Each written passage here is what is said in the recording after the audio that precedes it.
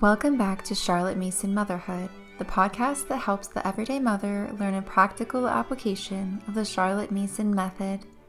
Today we are talking about children, both your children, children all over the country, all over the world, children of the past and the present, children of the future. Charlotte Mason believed that children were not just born a blank slate or clay to be molded. And I confess that at one time I was guilty of believing so. Many years ago, Charlotte Mason wrote a set of 20 principles. Today we're only discussing the first principle, but it's one that's very important and sort of a baseline for how we teach our children at home. Mason's first principle is children are born persons. What she means by this is that children are born a mysterious living thing. They aren't just a simple oyster that you must feed and take care of. They have thoughts, feelings, characteristics, and each person is a total mystery. We cannot explain him or her, but rather accept them for who they are. If you have multiple children, you've experienced this, because it's likely that although your children have the same exact set of parents, guidelines, atmosphere, but they are not completely alike. Each one is a unique individual. This is what Charlotte Mason is trying to communicate to us.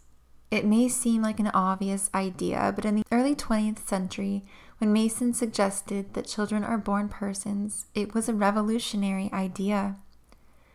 She writes in her article titled Children Are Born Persons, written in 1911, "What we call science is too much with us. We must either reverence or despise children, and while we regard them as incomplete and undeveloped beings who will one day arrive at the completeness of man, rather than as weak and ignorant persons, whose ignorance we must inform and whose weakness we must support, but whose potentialities are as great as our own. We cannot do otherwise than despise children, however kindly or tenderly we commit the offense." In Mason's day, the attitude towards children was much different than it is now.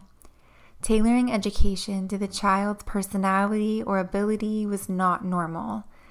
In that same article, she also states, "We believe that the first article of our PNEU educational creed, Children Are Born Persons, is of a revolutionary character.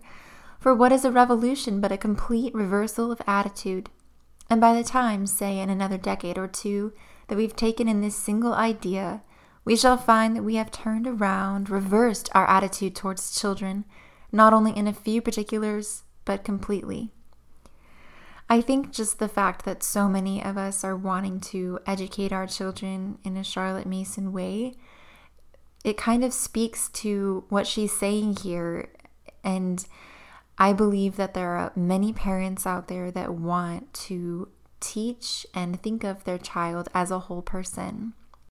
The idea of children being born persons isn't just found in Mason's writing. The Bible itself confirms this belief in the book of Jeremiah, chapter 1, verses 4 and 5. It says, "Now the word of the Lord came to me, saying, Before I formed you in the womb, I knew you, and before you were born, I consecrated you. I appointed you a prophet to the nations." As Christians, this idea of children being born persons, of us being persons that our Creator made, it's a comfort we hold on to. The Lord sees the future life of a child and the days formed for him, as it says in Psalm 139. So now we've talked about the philosophy section of this principle, and we're going to move into the application, because even though I'm sitting here explaining to you that a child is a person with feelings and thoughts, we still need to talk about how this looks in our own homes. What does this principle, children are born persons, have to do with our parenting or our homeschool? How can we make sure we're treating and teaching our children like born persons? So, children are born persons, but that doesn't mean that we throw caution to the wind and say, well, that's just how little Johnny was made. They are persons, but they aren't developed beings with a strong sense of right and wrong. And that is our work as mother teachers, is to develop their character virtue, to minister and disciple to their hearts and minds. And that is arguably the real goal of an education. Children also possess a natural motivation and curiosity with the desire to know. We as educators can draw on that natural desire when it comes to teaching our children at home or training their habits or character. We don't have to trick them or scare them into behaving or performing well, which brings me to my next point, an albeit controversial point. We cannot bribe our children. Bribery disrespects their personhood. By bribing them to behave or eat their vegetables or get good grades, we are not teaching them their duty to learn how to do right because it's right. Mason brings up the Bible verse in Ephesians chapter 6, verse 1, when she talks about this. And she says, "Children, obey your parents in the Lord, for this is right." It doesn't say, "Children, obey your parents in the Lord because mom or dad will take your toy away." We are doing a disservice to our children if we motivate them through only extrinsic motivation, or, you could call it manipulation. Instead, we need to draw upon their natural curiosity and that duty and sense of doing right for the sake of doing right. They can do it and they are capable. The fourth point I want to bring up is that our children are capable of thought. This applies to lesson time specifically, and it's so tempting to over-explain what we read to our children in their lessons. During a geography lesson, if that light bulb doesn't seem to be coming on, we might be tempted to explain it or kind of, find meaning for them. But if we are appealing to them as a person, Mason really wants us to lay the feast, read them the material, and let them take from it what they will. The next thing I want to bring up is when you're talking to your children, just talk to them like people. When I was a young mother, I would refer to myself as mommy to my kids, and I would say things like, "Mommy needs to go, take a bath," or "Mommy needs to do the dishes." But I found that it sounded kind of silly because that's not how I talk to my husband or any other person that I know. So I started just saying I need to go do the dishes. I will play with you in just a little bit, or I will read to you in just a minute. Let me finish, putting away the toys. And I also tried really hard not to do baby talk with them, but rather just communicate with them like real humans. I feel like it did contribute a lot to their vocabulary skills in the early years. I remember having to refrain myself from using phrases like, "Let's use our quiet voices." I was a teacher prior to being a mom and a homeschool mother, and so we used to use all kinds of language like that in our classroom. Put on your listening ears, because at the end of the day, I wouldn't talk to my husband that way or my grandma or whomever, so I don't need to talk to my kids that way. I just talk to them like they're people and like I care about them. And that's enough. Lastly, it is important that we consider ourselves the guide, philosopher, and friend. And it truly is possible to be a friend and a parent to your child. You can talk to them about their feelings, desires, whatever's on their mind, things that might be bothering them. A good way to do this is to offer some sort of snack or food and just sit down and be together.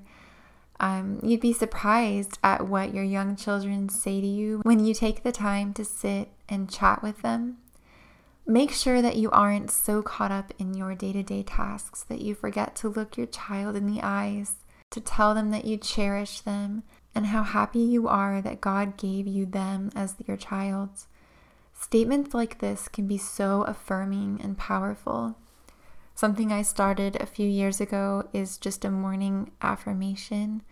And it's not one of those empowering things where I say, you are capable, you are wonderful, all of that stuff. It's more of I'm so thankful that God gave me you, or God created you to be so generous, or the Lord gave you such a kind heart.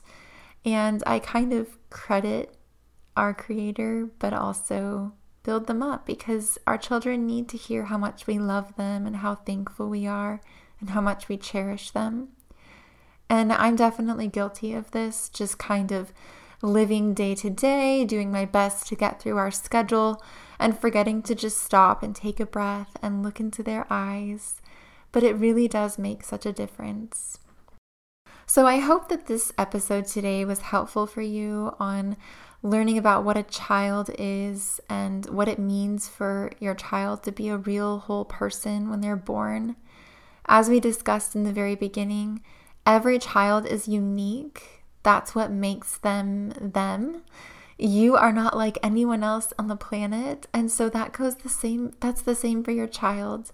They are not someone that needs to be molded, manipulated into things, but rather a human with feelings and a human that's capable of love and thought. And most importantly, a human that needs training and guidance from the person that has their best interest at heart, their own mother, their own father, their family. And it's our duty as the educator and the mother to train them and help strengthen their will and their ability to have character and virtue. I just hope today that you feel encouraged to mother and teach your children in a way that is life-giving to them and to you. In the next few episodes, we will continue to discuss a few of Charlotte Mason's most important principles. She has 20, but I'm only going to cover the ones that I feel like are the most encompassing for her philosophy. And then later on, we'll start talking about all of the good stuff with the early years and what a Charlotte Mason education looks like in a home day to day. One of the hallmarks of a Charlotte Mason education is narration, the act of knowing and telling back. At the end of each episode, I ask that you either write down or tell a friend, your mom, your husband, whomever, about what you learned from today's podcast. You can also share on Instagram and tag me so I can read your narration.